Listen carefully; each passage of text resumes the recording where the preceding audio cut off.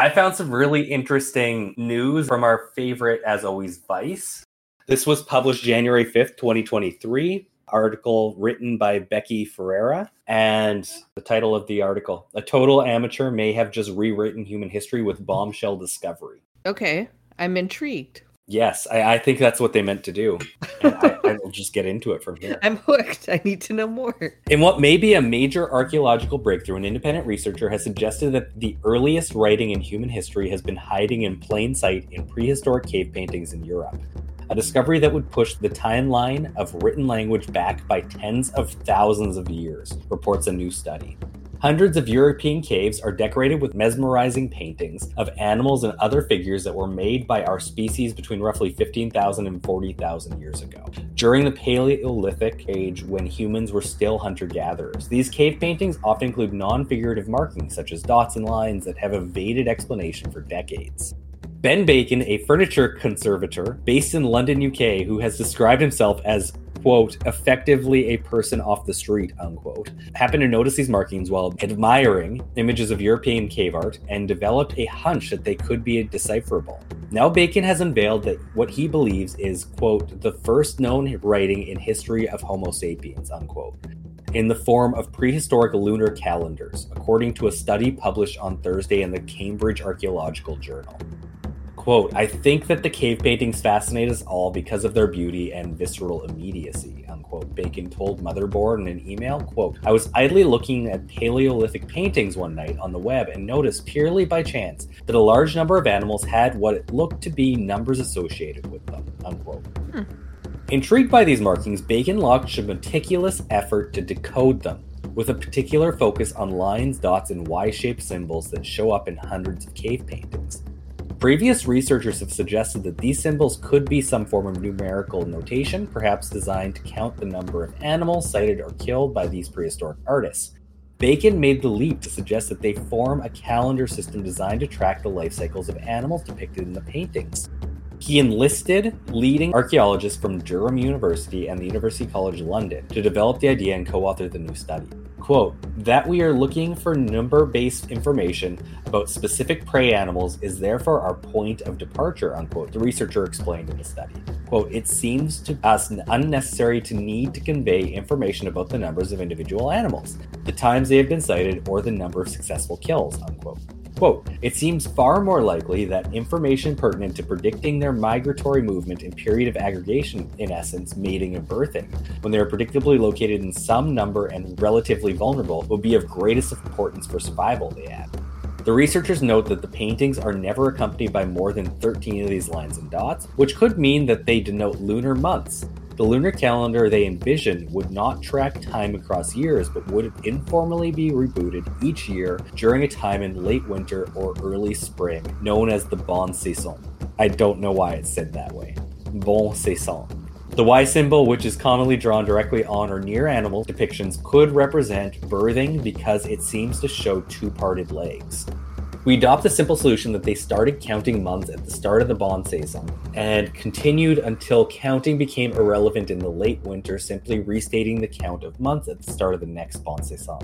The team said in the study, a great advantage of this calendar is that it is stable in describing the life cycle of animals and plants despite great geographical and cultural differences in the European Upper Paleolithic. To test this hypothesis, the team compiled a database of more than 600 line and dot sequences without the Y symbol, as well as some 250 sequences with the Y symbol, which appear mostly in the paintings from France and Spain. These sequences span tens of thousands of years and accompany many different animal depictions such as oryx, birds, bisons, prids such as goats and antelope, deer, fish, horses, mammoths, and extinct rhinos that once lived in Europe.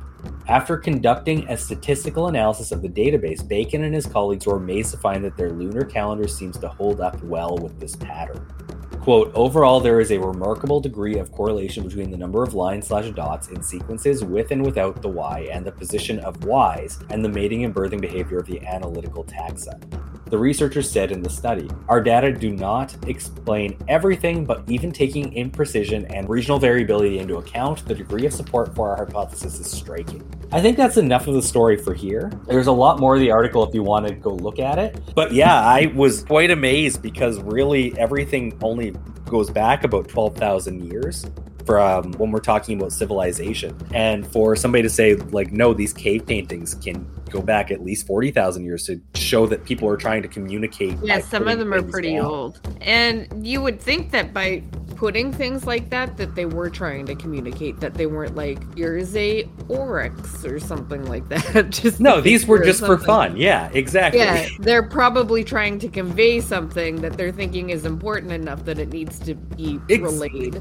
Especially when you think about a hunter-gatherer society, like, you have you do have leisure time, but you're going to try to do things that are important and can be useful. Whereas, like, if it's just art for art's sake, that doesn't show up, at least in how I understand it, for a long time outside of cave paintings. Yeah, that's something that you're gonna do when you have spare fun time. Yeah. How come they never noticed this before? I think it was just easily explained in other ways and nobody really studied it.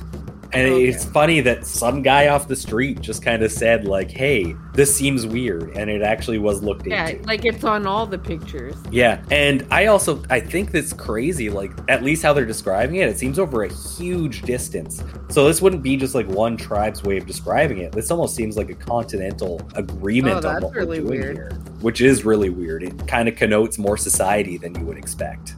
Yeah, that would be exactly. So yeah, I thought it was an interesting article. If anybody wants to, please go take a look. There is much more to the article, and Vice does good stuff. What can I say other than what we've said many a time? Yeah, we do like a good Vice article. Anywho, cue music. From the unexplained to the mundane, why don't you come join us on our journey to the fringe? Hello and welcome to Journey to the Fringe, where sometimes history is just two fringe topics wearing a trench coat of normalcy. We are your hosts who are conveying this message in our most fun and passionate ways. Taylor and Chelsea here today, starting a little trip across the Pacific Ocean for us over to Japan, and a little bit of history to go over here. Not necessarily fun history, but history that I think is important to go over, that most people in the Western world don't learn about at all. Yeah. We're going to start, Chelsea's going to cover right around World War II. And then in the next episode, I am going to cover World War II to present day Japan with a few oddities that have happened in that time. So without further ado, I'm going to turn this over to Chelsea to do her episode on Japanese war crimes. Yay! Here we go. Oh boy, today's the day. It's Japanese War Crimes Day. Let's find out about them. And that was just the beginning, and that was a special haiku that I wrote just for all of you to mark this special occasion. And the occasion is that we forgot everything we thought we knew about Japan and learn about some of the many atrocities that have been committed. And after that beautiful haiku, it's all downhill from here. So you're saying that Japan is not just anime and sushi all the way back? Yeah, and crazy no crime. Yeah, no crime and well, really the Yakuza. Yeah. Really full trains and really crazy game shows. And that's everything I know about Japan. Oh, and the kamikaze fighters. Kamikaze fighters and sumos. Oh, yeah, and the suicide. Sorry, guys. This is just an episode of things we know about Japan off the top of our head. I'm sure it'll keep going. It'll get weird at some point. Oh, right. Yeah. Sake. So that's what we know about Japan. We're going to learn the other more prevalent side of Japan that has been existent for way longer than we've known Japan to be what it is today. We have been sort of alluding to this episode a little bit. Nothing like serious. Like we never said we're going to have a Japan episode, I don't think. It was just like Japan's way more awful than we think it is. We've looked at this time period before. Yeah. Specifically when we're looking at the European side. And we've just, because there is a whole other side to this war, have alluded to it but haven't touched on it. Yeah, and we're probably going to touch more on it in the future because, like, for Journey to the Fringe, we like to talk about things that people don't normally talk about and that you don't know about so that you can take with that what you will. And yeah, so let's start with the sex slaves of the Imperial Japanese Army. I'm pretty sure you mean comfort women, Chelsea. Yes, I do. Yes. I do. I'm just putting it more bluntly than comfort women. Yes. Big trigger warning right here. There's a lot of sexual assault talked about here. Not that I like talking about sexual assault. It's an important thing to talk about with You'll see. You'll see. And I think just an episode entitled Japanese War Crimes, I do believe that the trigger warning is implied in the title. Yeah. I wouldn't necessarily think sexual assault with this, but here we are, and huge trigger warning. Probably just skip this episode if that's a trigger for you. Let's go. Historians estimate that as many as 200,000 civilian women were forcibly conscripted into Japanese-occupied countries between 1931 and 1945 and forced to serve as sexual slaves in the Japanese army brothels. And they are referred to as comfort women, as Taylor has already corrected me on. The majority of these women were conscripted in China and Korea, but this practice occurred in every country occupied by the Imperial Japanese Army. Mind-boggling as it is, successive Japanese governments have refused to admit that the Japanese army troops committed these terrible crimes against women. Records of what the women were subjected to are scant. There are very few survivors, and an estimated 90% of comfort women did not survive the wars. And just so that we can understand like how widespread this is when we're saying not just China and Korea, Japan occupied most of Asia. We're talking about most of the island countries, Indonesia, the Philippines, that's good information. Micronesia, yep. Taiwan would be involved in this as well. It's really widespread. They were pretty brutal.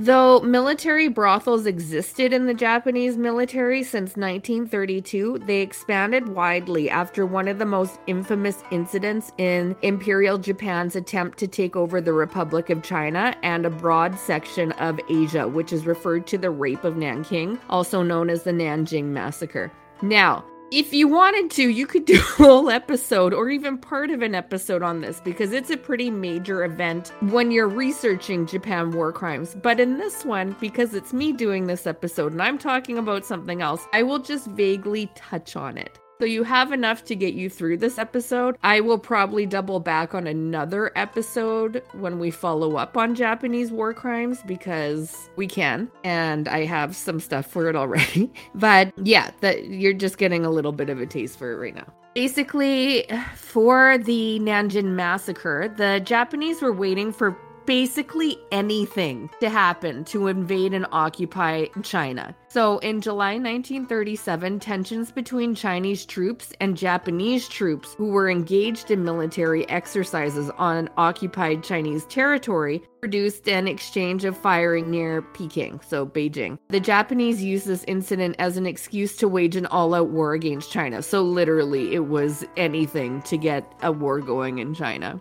On December 13, 1937, Japanese troops began a 6-week-long massacre that essentially destroyed the Chinese city of Nanking. Along the way, Japanese troops raped between 20,000 and 80,000 Chinese women. I know I'm not talking about this, but just to go along with the Nanjing Massacre, there is a mass slaughter of the Chinese and some pretty horrific war crimes, including masses being buried alive, and Japanese who were competing with each other to invent new and more horrible ways to kill the Chinese.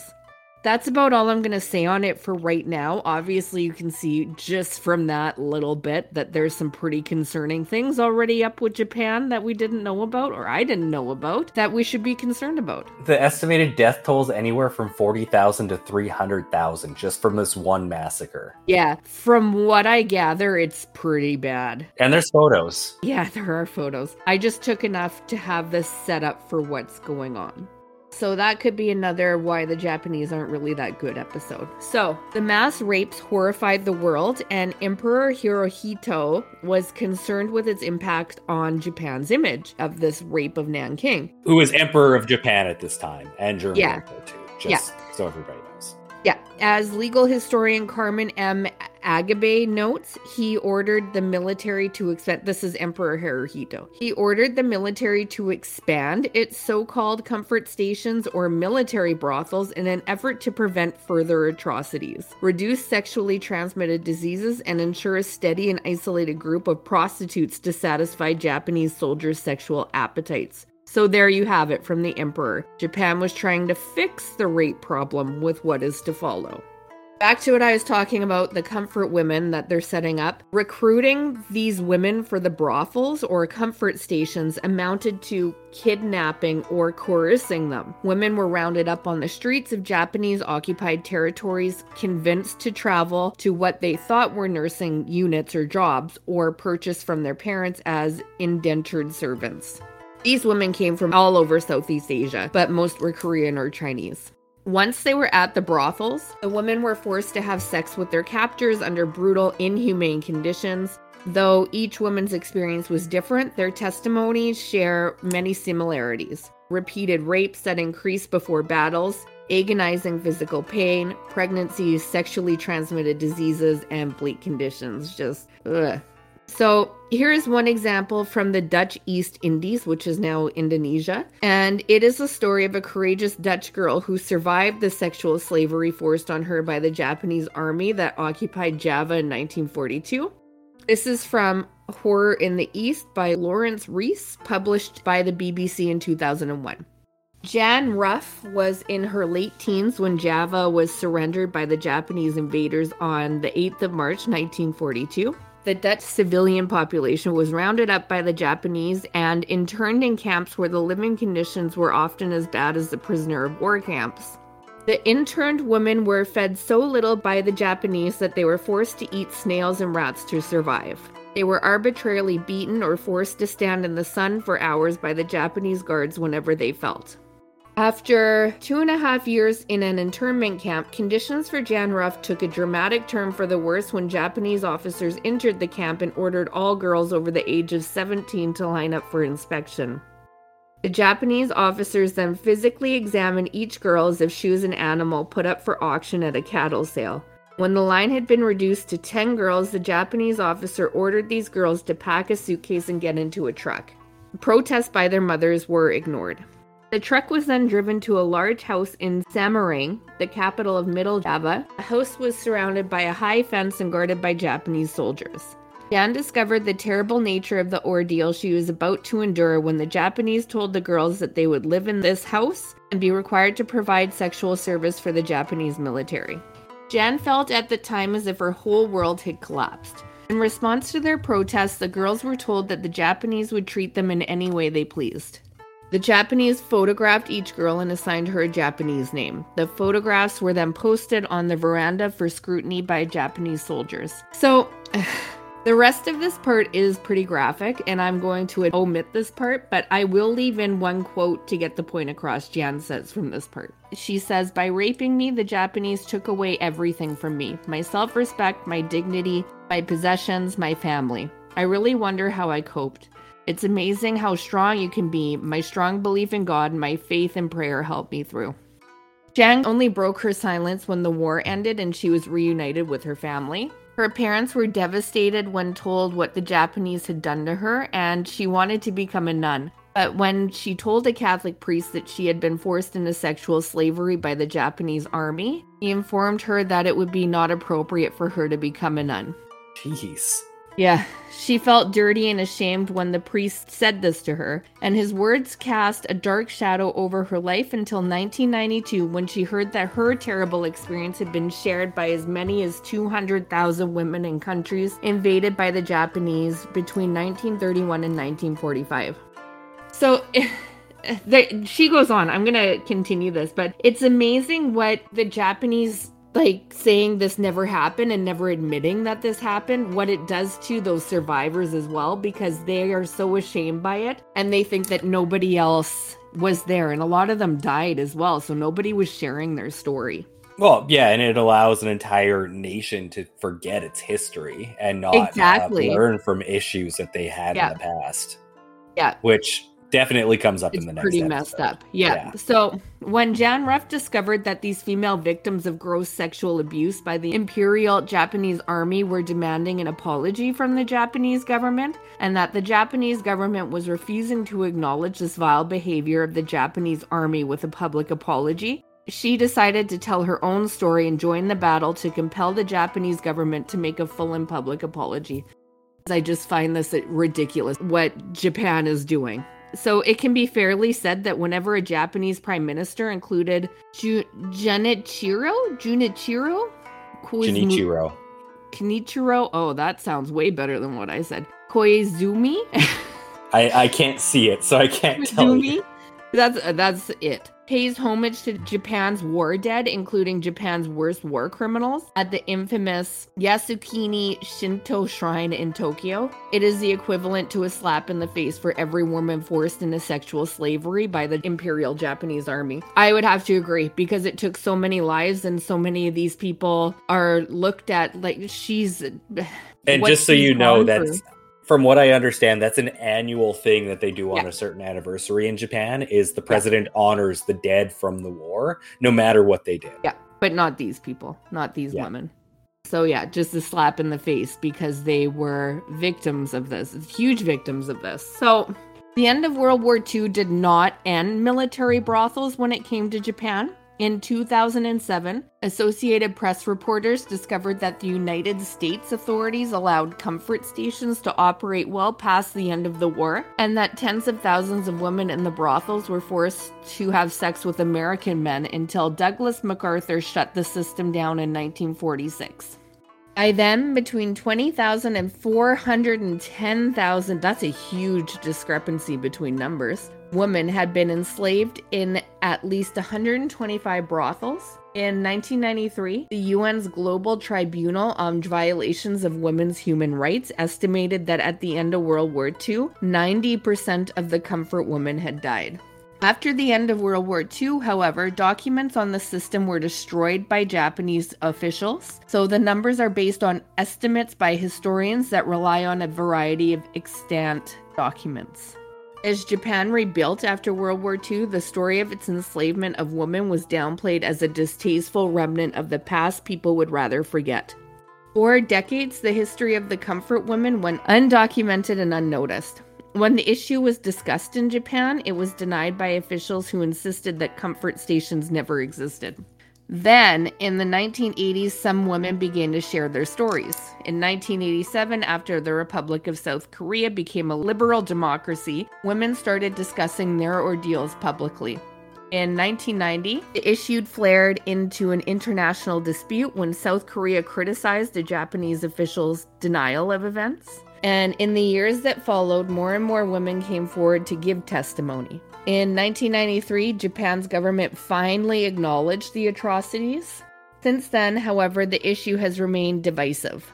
The Japanese government finally announced it would give reparations to surviving Korean comfort women in 2015, but after a review, South Korea asked for a stronger apology. Japan recently condemned that request, a reminder that the issue remains a matter of present foreign relations in past history.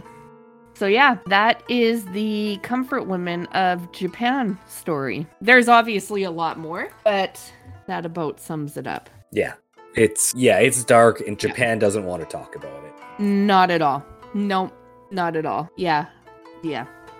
I'm sure you're ready for the next thing that we're about to talk about. I'm thinking you might I'm sure it's happy. Yeah. So let's move on to cannibalism, shall we? Okay. Turns out cannibalism of Allied prisoners and the Japan military was not a rare occurrence. And cannibalism practiced by the Japanese military was not necessarily related to shortage of normal food or food in general. Not just normal food, any food. Okay. Yeah. And even abnormal food. Yeah. I was mind blown by this. I did not know a single thing of this. I could have gone on and on about this. So, yeah. In The Knights of Bushido, written by Lord Russell of Liverpool, he cites examples of Allied prisoners of war being murdered and portions of their bodies served up at dinner parties attended by senior Japanese Army and Navy officers. Captured American pilots were not only more likely to be murdered, but the eating of their flesh was made into something of a festive occasion in the Japanese officers' mess. Lord Russell includes the actual text of Japanese document headed "Order regarding eating flesh of American flyers." Well, that's nice. I'm going to get into a few examples of cannibalism in the Japanese army. So let's start with the Kokoda track.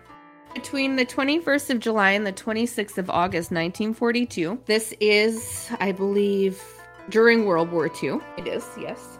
The Japanese had landed 13,500 troops at the villages of Gona and Buna, and that's on the northern coast of Australia's territory of Papua. 10,000 of these troops were tough, jungle-trained combat veterans. The task facing this Japanese army was to cross the rugged Owen Stanley Range and capture the Australian administrative capital, Port Moresby, which was located on the southern coast of Papua. Port Moresby was at this time the last Allied base on the island of New Guinea, and its capture by Japanese troops would enable Japan to strike deeply with its bombers into the Australian mainland and intercept the vital lines of communication between the US and Australia. The Japanese did not realize that the only path across the steep ridge and valleys of the Owen Stanley Range was the very narrow dirt path called the Kokoda Track. In the expectation that their troops would quickly brush the Australians aside, the Japanese allowed only 10 days' rations for the crossing of the mountains. The initial defense of the Kokoda Track was undertaken by about 500 militia troops of the Australian 39th Infantry Battalion. These Australian militia troops were poorly armed, equipped, and supplied, and the Japanese outnumbered them initially by at least 10 to 1. Many of the Australians were only 18 and they lacked both combat experience and adequate training. Despite these serious disadvantages, the Australians forced the Japanese to fight for every foot of their advance along the Kokoda Track. The young militia soldiers of the 39th Battalion blocked the Japanese advance along the Kokoda Track for 5 weeks and inflicted heavy losses on the enemy. On the 26th of August 1942, the exhausted and starving militia troops were finally joined on the northernmost ridge of the Owen Stanleys at Isurva by the 1st of the 3 battalion from the 214th Brigade. I had no idea what any of these mean. It's army talk. Okay. Look at me sounding like an army person. These were combat-toughened Australian troops who had returned from the Middle East. Despite these reinforcements, the Australians were still outnumbered on the Kokoda Track by 5 to 1 and were forced to carry out bloody fighting withdrawal in which both sides suffered very heavy casualties. You need to know all this to know what's going on, even though I still don't know what's going on. I must relay the story. So, the Japanese advance ground to a halt on a ridge where they could actually see the lights of Port Moresby. The Japanese supply lines were in chaos, and the surviving Japanese troops were starving and exhausted. Unable to proceed and denied reinforcements because of the critical situation facing the Japanese on Guadalcanal, the Japanese were ordered to abandon the capture of Port Moresby and retreat to their beachheads on the northern coast. They were closely pursued by fresh reinforcements from Australia. Just stay with me, it's just a little bit longer till you get to the people eating. An especially abhorrent aspect of the heavy fighting of the Kokoda Track during the Australian fighting withdrawal is the failure of any Australian taken prisoners by the Japanese to survive capture. An especially abhorrent aspect of the heavy fighting on the Kokoda Track during the Australian fighting withdrawal is the failure of any Australian taken prisoner by the Japanese to survive capture. The Japanese are known to have frequently murdered prisoners of war, singly and in batches, on little if any provocation. Resistance appears to have been especially effective in provoking murderous instincts in the Japanese military. The Japanese were infuriated by the strong resistance to their advance put up by the Australians on the Kokoda Track. They had suffered heavy losses, and the Australian fighting withdrawal had seriously disrupted their timetable for crossing the mountains and had caused their own troops to run short on food. In those circumstances, the Japanese would not want to waste their own food on prisoners of war, whom they had been taught to despise. The circumstances point to a strong probability that all captured Australians were immediately executed by the Japanese. Even more horrifying is the evidence that the Japanese killed and ate captured Australians when they had not exhausted their own food supplies. So, as the Australians pursued the retreating Japanese, this is where I get into more understanding of what's going on, because we're out of war talk. Well, kind of. No promises. So, as the Australians pursued the retreating Japanese along the Kokoda Track, they came upon evidence that the Japanese had been eating captured Australian soldiers. After a fierce clash with the Japanese at Templeton's Crossing, an Australian patrol was forced to withdraw and leave behind 6 Australian dead and 4 wounded. Reinforcements arrived on the following day, and the Australians were able to attack again and captured the Japanese position. The Australian troops were horrified to find that the Japanese had been eating both the wounded and dead Australians who had been left behind on the previous day. Corporal Bill Hedges described the following scene. Quote, "The Japanese had cannibalized our wounded and dead soldiers. We found them with meat stripped off their legs and half-cooked meat in the Japanese pots. One of Corporal Hedges' closest comrades was among the butchered bodies. He said, 'I was heartily disgusted and disappointed to see my good friend lying there, with the flesh stripped off his arms and legs, his uniform torn off him.' Shortly afterwards, the Australian corporal was appalled to discover that the Japanese had not resorted to cannibalism because of starvation. He said, 'We found dumps with rice and a lot of tinned food, so they weren't starving and having to eat flesh because they were hungry.'" The quotations of Corporal Hedges came from The Horror in the East by Lawrence Rees, a BBC publication in 2001. This book is essential reading for anyone hoping to try to understand Japanese war atrocities.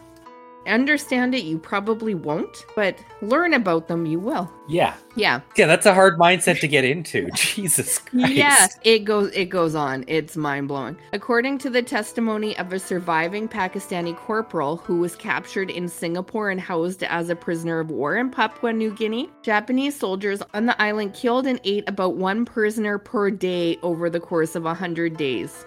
Officers ordered troops to eat human flesh to give them a feeling of victory. And one Indian prisoner of war said the Japanese started selecting prisoners, and every day one prisoner was taken out and killed and eaten by the soldiers. I personally saw this happen, and about 100 prisoners were eaten at this place by the Japanese. And that's just one POW camp. Yeah.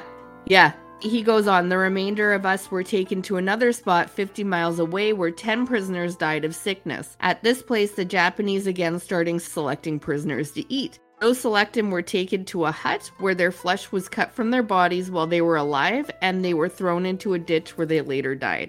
So I know what you're thinking. What the fuck, Japan? To that, I respond to you. Let's read about the captured American pilots. The Knights of Bushido. That's the one I just had for the last one. So the same book by Lord Russell, of Liverpool, of course, relates the story of a young American pilot who was captured, murdered, and eaten by Japanese officers on the island of New Britain. The story is told by Havildar Chandgi Ram, who had been shipped to New Britain with other Indian Army prisoners of war and forced to work as a slave laborer for the Imperial Japanese Army. Quote, November 12th, 1944, I was digging a trench for the Japanese in the Totebil area of New Britain. About 1,600 hours, a single-engined United States fighter plane made a forced landing about 100 yards away when I was working. The Japanese from Go-Butai Henadebo camp rushed to the spot and seized the pilot, who could not have been more than 20 years old, and had managed to scramble out of the plane before the Japs could reach him. About half an hour from the time of the forced landing, the Kempeitai, which is the Japanese military secret police, beheaded the pilot. I saw this from behind a tree and watched some of the Japanese cut flesh from his arms, legs, hips, and buttocks and carry it off to their quarters. I was so shocked at the scene and followed the Japanese just to find out what they would do with the flesh. They cut it into small pieces and fried it. Later that evening, a senior Japanese officer of the rank of Major General addressed a large number of officers. At the conclusion of his speech, a piece of fried flesh was given to all present who ate it on the spot. Lord Russell also provides extracts from the testimony of Major Matoba before a military tribunal on Guam after the Japanese surrender.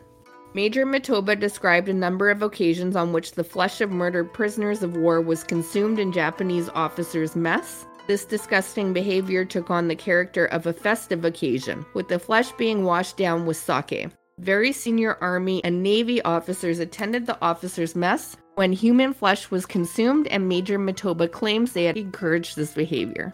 So there's that. I also read that there is a story of George H.W. Bush. I think the older one. Yeah, that's the dad. Yeah, that was I didn't put it in here, but that he was a part of pilots who were captured, but he actually evaded capture from cannibalism from Japan and then became president. Oh yeah, George H.W. Bush was a pilot who served in the Pacific Theater. He flew a torpedo bomber capable of taking off from aircraft carriers. Yeah, see? I was right. I just didn't put it in here. I had too many examples of Japanese cannibalism to put into here. Well, this just reminds me, have you ever heard of the Japanese guy who killed somebody, ate them, and is walking free on the streets in Japan, like, today? Which one? Well, his name is Issei I'm pretty Sagawa. sure I know who He's you're known as the talking Kobe about. Cannibal. And yeah, he was studying in Paris, and he Yes. killed and ate his roommate. Yes. And then I believe they said that he was mentally unfit in Japan to stand trial, or not stand trial, but he went to a mental health facility and he got to leave because he's from a rich family, basically. What was and, his name? Issei Sagawa. Issei Sagawa. And this just seems to line up with Yeah, what I mean, if he was happened in that extradited, time. Japan just would have been like, good on ya. Good on ya. And it almost it gives a cultural reference to why he would be driven to cannibalism like that. Yeah, it's pretty messed up. And the thing about cannibalism is when you hear about cannibalism, at least what's acceptable cannibalism is that it's for survival. There's literally nothing else that you can do to survive except eat another human being, right? Pretty much, But- yeah. Unless you're talking serial killers, yeah. Yes. In which case it's the same thing. And we refer back to Japanese war crimes. But with Japan, it's more of like a status and power thing. Well, and especially it was humans that were beneath you, at least at this time, is what they're really trying to convey. Like they're Yeah. not even like worth being humans. They're just animals to be consumed. Yeah. No, it's pretty messed up. And so I do have one last cannibal story to haunt your dreams about Japan. And this is just a setup for some other Japanese not being that great episodes that we will probably have. Well, we will, because we just talked about it before this podcast. There will be other ones. And I'm doing one next. So Exactly. That's foreshadowing for the next episode. we're so good at it. I'm so good at foreshadowing. So World War II and the Suzuki unit. And I'm sure, because I wrote these notes, that this is not David Suzuki. This is a totally different Suzuki. No, unit. David Suzuki is in fact in not a concentration camp, an internment camp in Canada at this time. So that's kind of one of the big things he talks about a lot is that Canada interned all the Japanese, which included him. Oh. Okay. Let's talk about this. Yeah.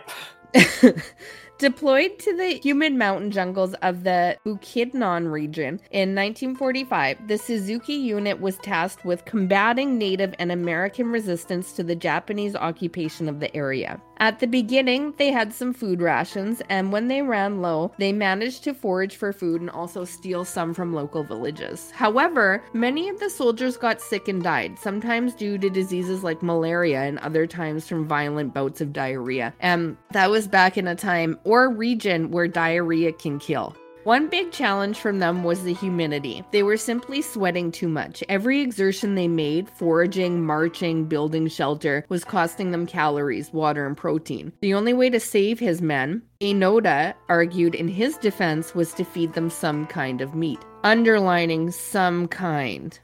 I just did that. What do you call it? I just stressed Foreshadow. some kind for you. Yeah, I just foreshadowed the shit out of that again. Whenever possible, we avoided killing by eating the bodies of people who died from illness or were killed in action or were executed for crimes. Can you imagine? Enoda said, however, officials were suspicious about the true motive behind this cannibalism. Their suspicions were all but confirmed by the testimony of Rikimi Yamamoto, another soldier who joined the Suzuki unit. Rikimi says, we frequently ate human meat as our dinner, he testified, boiled it up with vegetables and ate it. The meat was brought into camp by patrols who had cut it up and dressed it. Sometimes the meat was dried and sun-cured. Since no other meat was available, we had to eat human flesh. For this reason, Filipinos were captured and butchered. I was so hungry I ate it, although I would have preferred pork. Good insight from Rikimi. Although Enoda was No, continue. Although Enoda was adamant that he had no other choice, the graphic testimony from his prosecutors read like something from a horror movie. Quote, when Lieutenant Alejandro Sale captured the Suzuki unit, he found human bones and human flesh in the process of cooking. Human skulls and fragments of the human body around the premises of the camp of the Suzuki unit, in and around the houses occupied by the members of the unit, and it can therefore be concluded that the killing of Filipinos and the eating of their flesh were of common knowledge to all the members of the unit who were encamped together in one place. Dear God. Can you imagine seeing something like that? Like, that's... And your answer is we needed to eat meat? Have the Japanese never heard of a vegetarian diet? Yeah. Some kind of meat. No, they obviously have not. No word for it in Japanese. Even with plenty of rations of food left, they go right for the humans. Ultimately, Noda and 9 of his men were sentenced to death for their horrific crimes. I wonder by who? It was probably not Japan, because Japan thinks it's fine. That will come up in my episode. Okay, good. I'm so glad I put that in for foreshadowing. There's no question that this description of World War II cannibalism is horrifying. But perhaps even more disturbing is the fact that some historians believe hunger was just an excuse for this behavior, as we've said way more than multiple times throughout what I've been talking about. As Tanaka told one interviewer in 1992, the real motive in most cases may have been to consolidate the group feeling of the troops. Yeah. So, these are just a very few of the war crimes committed by Japan, one being comfort woman and one being cannibalism. Those were just 2 that I was like, these need to be talked about. There will probably be more of these in our future, but I just wanted to touch quickly on something. I know, we mentioned this at the top, I know for one was a little bit shocked to learn that Japan was so unsavory. You hear about the atrocities of the Western Front so much that you kind of like, and especially Japan becomes a quick ally, like right after World War II. So you can't really think that they did things that were that heinous. Yeah. And or else why would we become allies with them? We don't really learn about this side of it when you learn about the war and stuff. Like, you learn about the kamikaze pilots and stuff like that. I don't remember ever learning about Japan being so horrible. And then you learn about Japan's culture because it's so, like, I remember learning about Japan, but nothing about how horrible Japan has been in the past. It's just like, no, you learn futuristic. And especially like as a child that grew up in the 90s, I was obsessed with ninjas. So you learn about like feudal Japan, the Edo era with the samurais and the ninja. But yeah, you skip that middle part where it goes fascist, where they go really fascist. And then we come back in like the 50s. Yeah. And when Godzilla shows up. Yeah. And Mothra. Yeah. But I think this is an important part. It's not our history, but it's part of the world history. And the thing about the world history is if you pretend like it didn't happen, it happens again. So I think all parts of history are important to know about, whether you like it or not. Japan. Yeah, I'm looking at you. And just a little quick aside here, I do think that we need to say that just talking about this, we're not saying that what happened on the Western fronts, particularly to people in concentration camps, is not absolutely atrocious. These are just separate things. They're both very important to know about. Exactly. And that goes with saying that part is also equally as important as learning about and not forgetting about it, because it's horrible. People don't, like, it's horrible. Who wants to talk about it? But if you forget about what happened in our past, you're bound to repeat it again. But that's something that's more commonly known with what happened on the Western Front. But with Japan, it's just kind of glossed over, like, oh, Japan's not so bad. They have no crime in Japan. Except those funny Yakuza people. Yeah.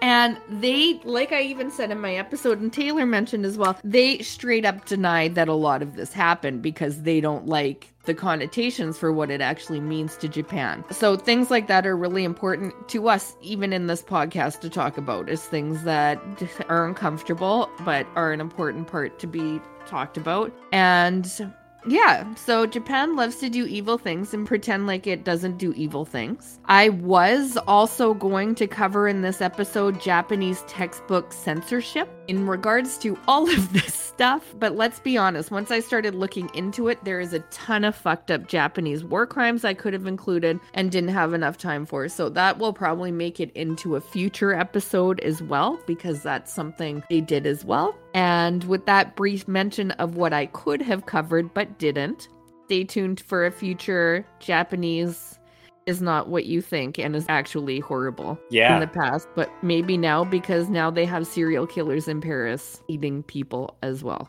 Well, that was 40 years ago. Because it was like right in the middle timeline between when the first cannibalism happened and today. And with that, I hope you all learned the important lesson not to eat while you're listening to Journey to the Fringe. I do apologize if that happened to you just now. We will not be compensating you for it. Just don't do it again. Yeah. I have been Taylor here with Chelsea. We have been Journey to the Fringe on this sad episode. I don't know how else to put it, and that's a very awkward laugh. I apologize. Thank you all for listening, and we will see you next week when we talk about this even further. Bye.